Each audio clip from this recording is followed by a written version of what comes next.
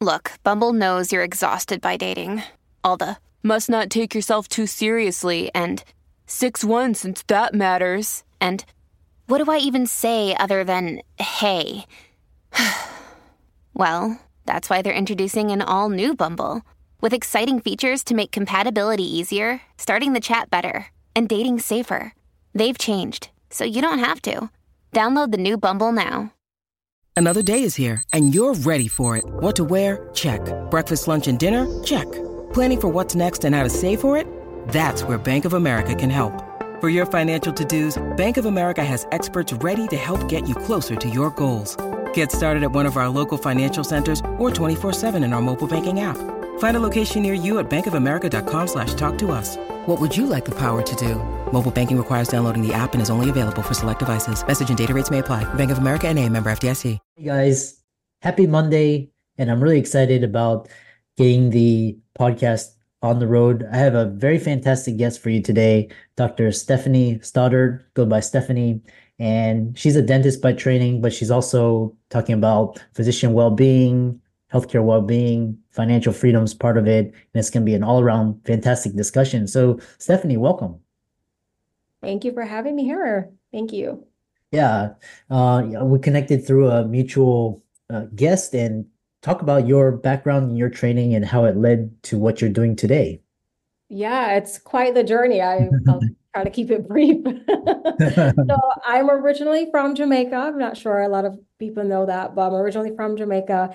And when I was 4, I said I wanted to be a doctor. And I got to the US and, being from a different country, I had some challenges to face in terms of which direction to go. I'm actually like you did MD, PhD, but I wasn't thinking like, oh my gosh, I'm going to be in school for 8 more years. Like that did not sound fun at all. But ended up doing a degree in biomedical engineering, got into it and realized that, yeah, I loved it, but I really love working with people more. So I took a U-turn and applied to dental school, got into all my dental schools and got a really good scholarship from the University of Connecticut School of Dental Medicine. And for that, I'm very grateful. So first things first is like, you have a vision for yourself and you got to commit to it and not get caught up on like what it's going to look like or how you're going to get there. My end goal was always to be a doctor and to, lead the charge for underserved communities, all the things,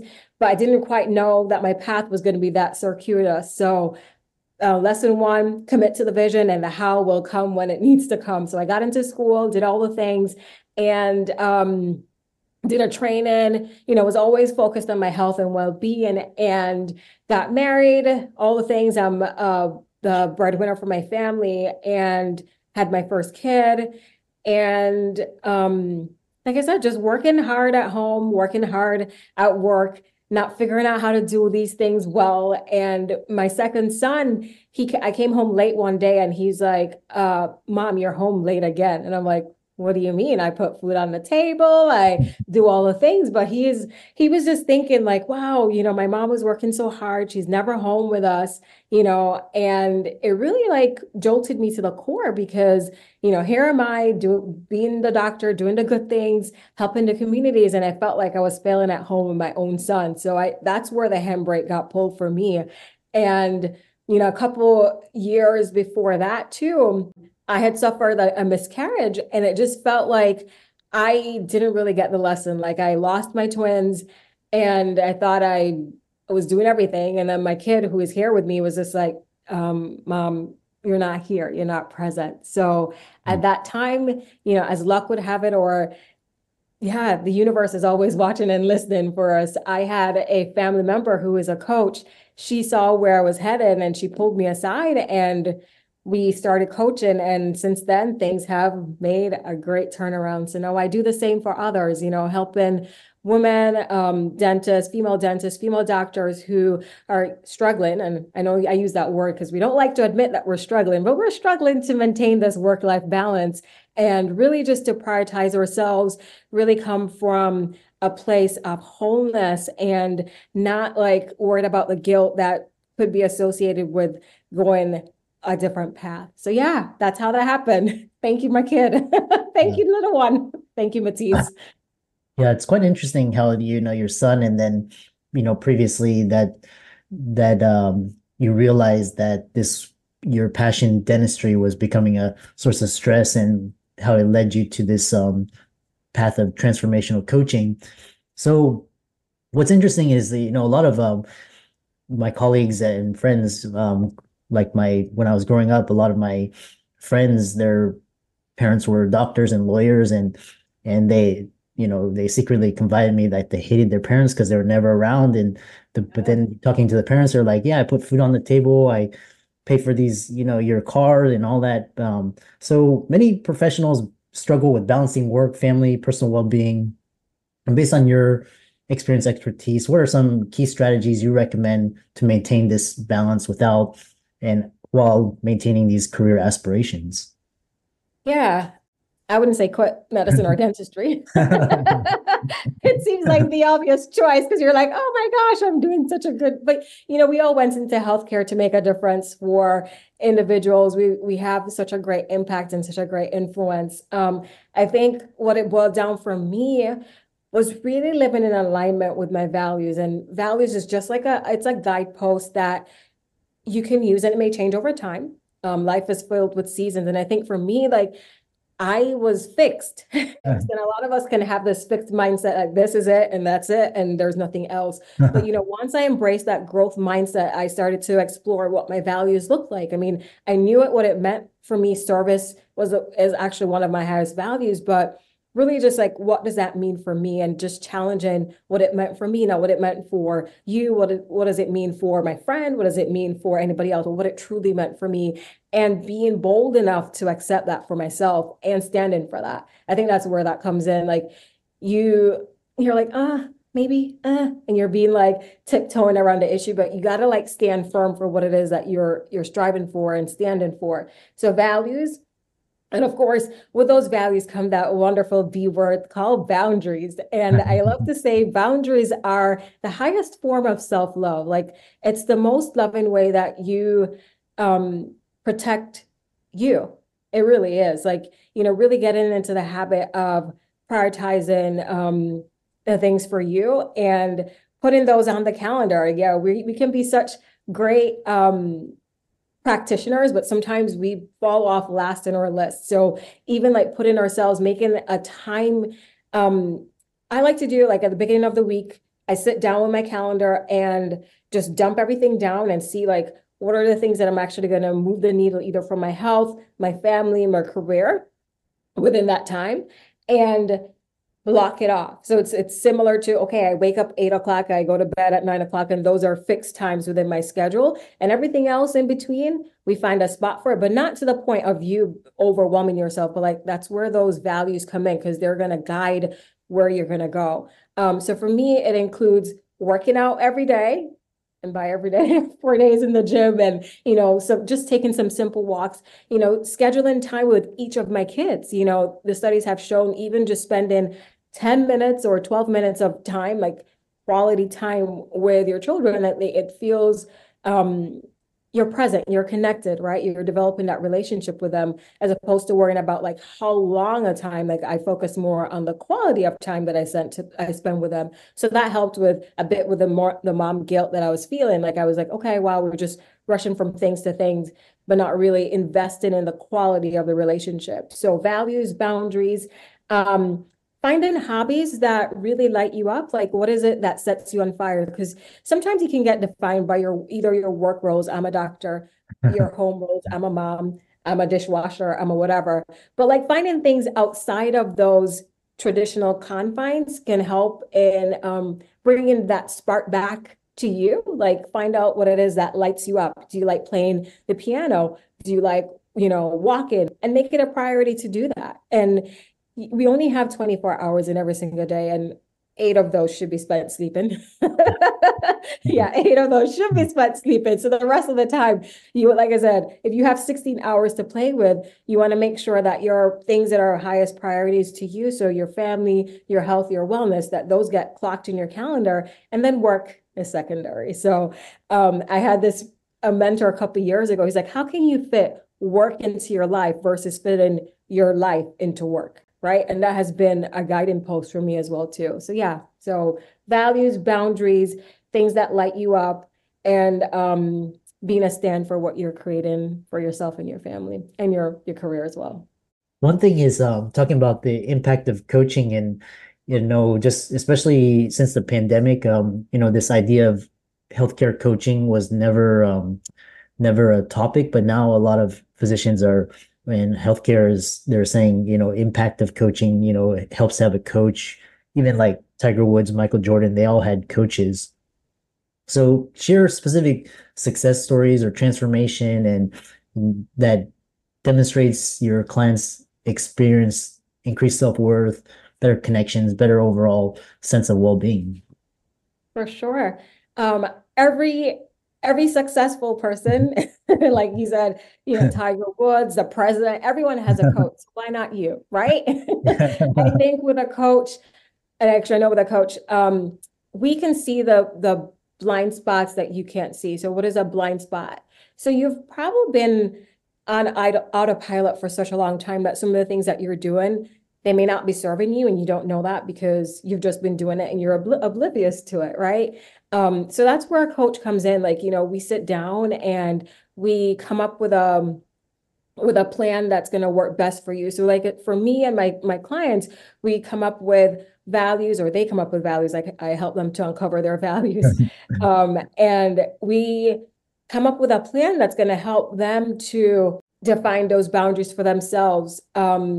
Really practice self-care, really practice saying no to things that don't light them up, because that's part of the concern as well too. We're so good at saying yes to others, but not so good at saying yes to ourselves. So really coaching helps you to uncover your own voice. So I've had a couple of clients where they're like, oh, wow, I didn't realize that was a source of concern. Like I wasn't speaking up and saying the things that I needed. So really tapping into your voice. And when you do that too, like a lot of times when we say yes, it can be a source of angst and anxiety, a source of stress. So once you learn how to tap into your voice, you find that some of those stresses, they're no longer stresses because you're saying what it is that you need, and really in a way that encourages open communication. I think for myself and for such a long time, it was easy for me to avoid that hard conversation. I don't want to say this. And then, it just takes up a lot of mental chatter. Like some of the things that we're avoiding, it just runs in the background and it really slows you down from being your best self. So for them to like be able to say what they mean what they say, that's a huge benefit. And for us to really just see what's holding us back. Like, is it a lack of not prioritizing yourself, like, your time management skills, right? Is it like sleep habits? Is it exercise habits? So some of the things that it's more about habit training. So we get to really work on a habit, because every single day it's choosing something that you want to do and building that momentum to give you that push to keep you moving forward. So yeah, coaching is impactful for that. And I wouldn't say we're cheerleaders. We really help to uncover what it is that's holding you back and to stand for the future that you have designed for yourself, and really to hold you accountable to it. So accountability, really setting you up for success, uncovering your voice, tapping into that self-worth, decreasing stress, and just finding habits that are going to be life-giving instead of the ones that we're used to doing, which can pull away from us, but really finding those areas that light us up. Yeah. The other thing, what I've really admired about dentistry in general is it encourages a lot of entrepreneurship, because you have to start your practice, and because physicians, most of the time the majority is employer-based employment. So you're working for a hospital or a clinic, and then this idea of like private practice is kind of getting out of vogue. So how do you, what are unique challenges dental professionals face in terms of leadership and managing practices, and how do you address these challenges in your coaching training? Yeah. So something that you said that really struck a chord too was dentistry encourages you to be more entrepreneurial, but for me, I didn't choose that path. Yeah. I had some concerns that didn't have it to line up for me, but be that as it may, I feel like a lot of people, actually, I don't have the data on this, but it would seem that more people are going to work for corporations, so akin to what you guys have in medicine.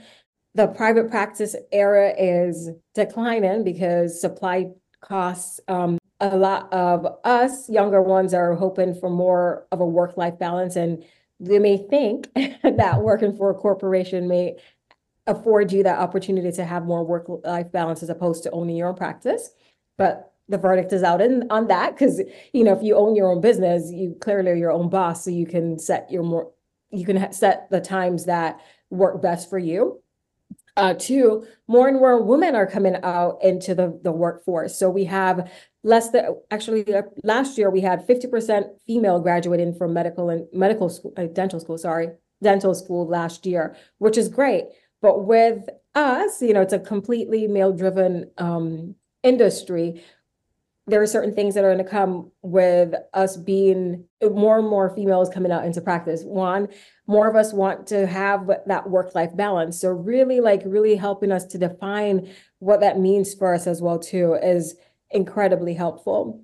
So that boils us down to leadership. What do we think about leadership? Is leadership a title? No, for me, leadership is a lifestyle. It's a way in which I lead myself. And we have practice with that for ourselves, right? Like, it's the same thing that we spoke about earlier, like knowing what our values are, leading into our strengths, finding the areas that we're not so good at and maybe delegating them, or maybe spending more time to refine that. Three, and leaning into accountability and coaching as well too. So it goes hand in hand.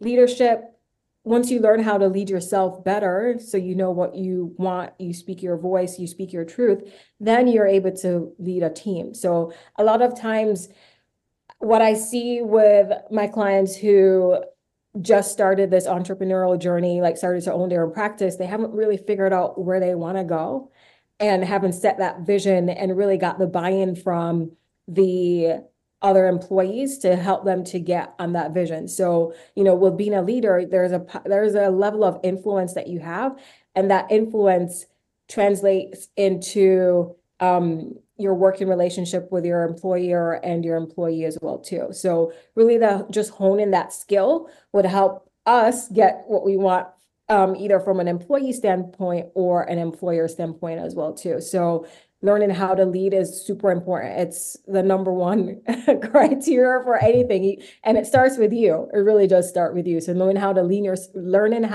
yourself is going to be more than beneficial to help lead a team of 2, 3, 4, or 10. So that's what I'm seeing coming into play. What else? So supply chain costs that may come into play as well too. I know we have the power of AI, Chat GPT, all these AI bots are taking over. We have surgical instruments. We have a robot that can place implants for us. So in terms of efficiency and productivity, learning how to leverage the power of technology can help us in our fields as well too. And it helps because as doctors, the things that we're great at is providing patient care and developing trust with our patients. So the things that we're not really that great at is, managing the schedules. We can be, but if somebody else can do it better, that's where we lean into their strengths as well too. So what I'm hoping and what we have created for other teams is that, we're tapping into the strengths of, the office manager, the dental assistant, the doctor. And by doing that, we're leveraging all our powers so to have a better patient experience, to cut costs for supplies, and also to move the needle for that culture that we want for our teams. Yeah. How can people find out more about you and see the work that you do, reach out to you for coaching and so on? Yeah, so I'm on LinkedIn and I have a website as well too. It's www.stoddartcoaching.com. So I use both of those interchangeably. So if you can find me on LinkedIn, it's Dr. Stoddart. If you find me on the coaching website, it's the URL that's going to be provided in the show notes today. And yeah, I'm just here as a resource for all of us.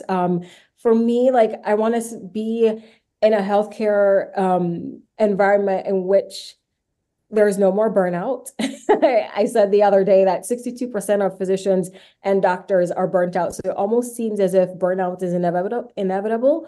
But if we continue to take a stand for who we are at the core it's the greatest gift that we can give to our healthcare system, because if more of us stand up for what we believe in, the healthcare system has to change instead of the other way around. They're not gonna change if we don't stand up for what we want. So that's my invitation for us today, is to stand into who you are as Chris, as Stephanie, as a doctor, as a mom, as a wife, as a dad, and then that's going to lead the charge in the world that we're creating, because everyone deserves to be happy, healthy, and wealthy. So that's my invitation for us today. And I love that. And I love more healthcare professionals are getting on the train and doing something, getting on the podcast, blogging, speaking. And all of Stephanie's resources will be in the links and show notes. And thanks so much for coming on. Oh, thank you so much for having me, Dr. Chris.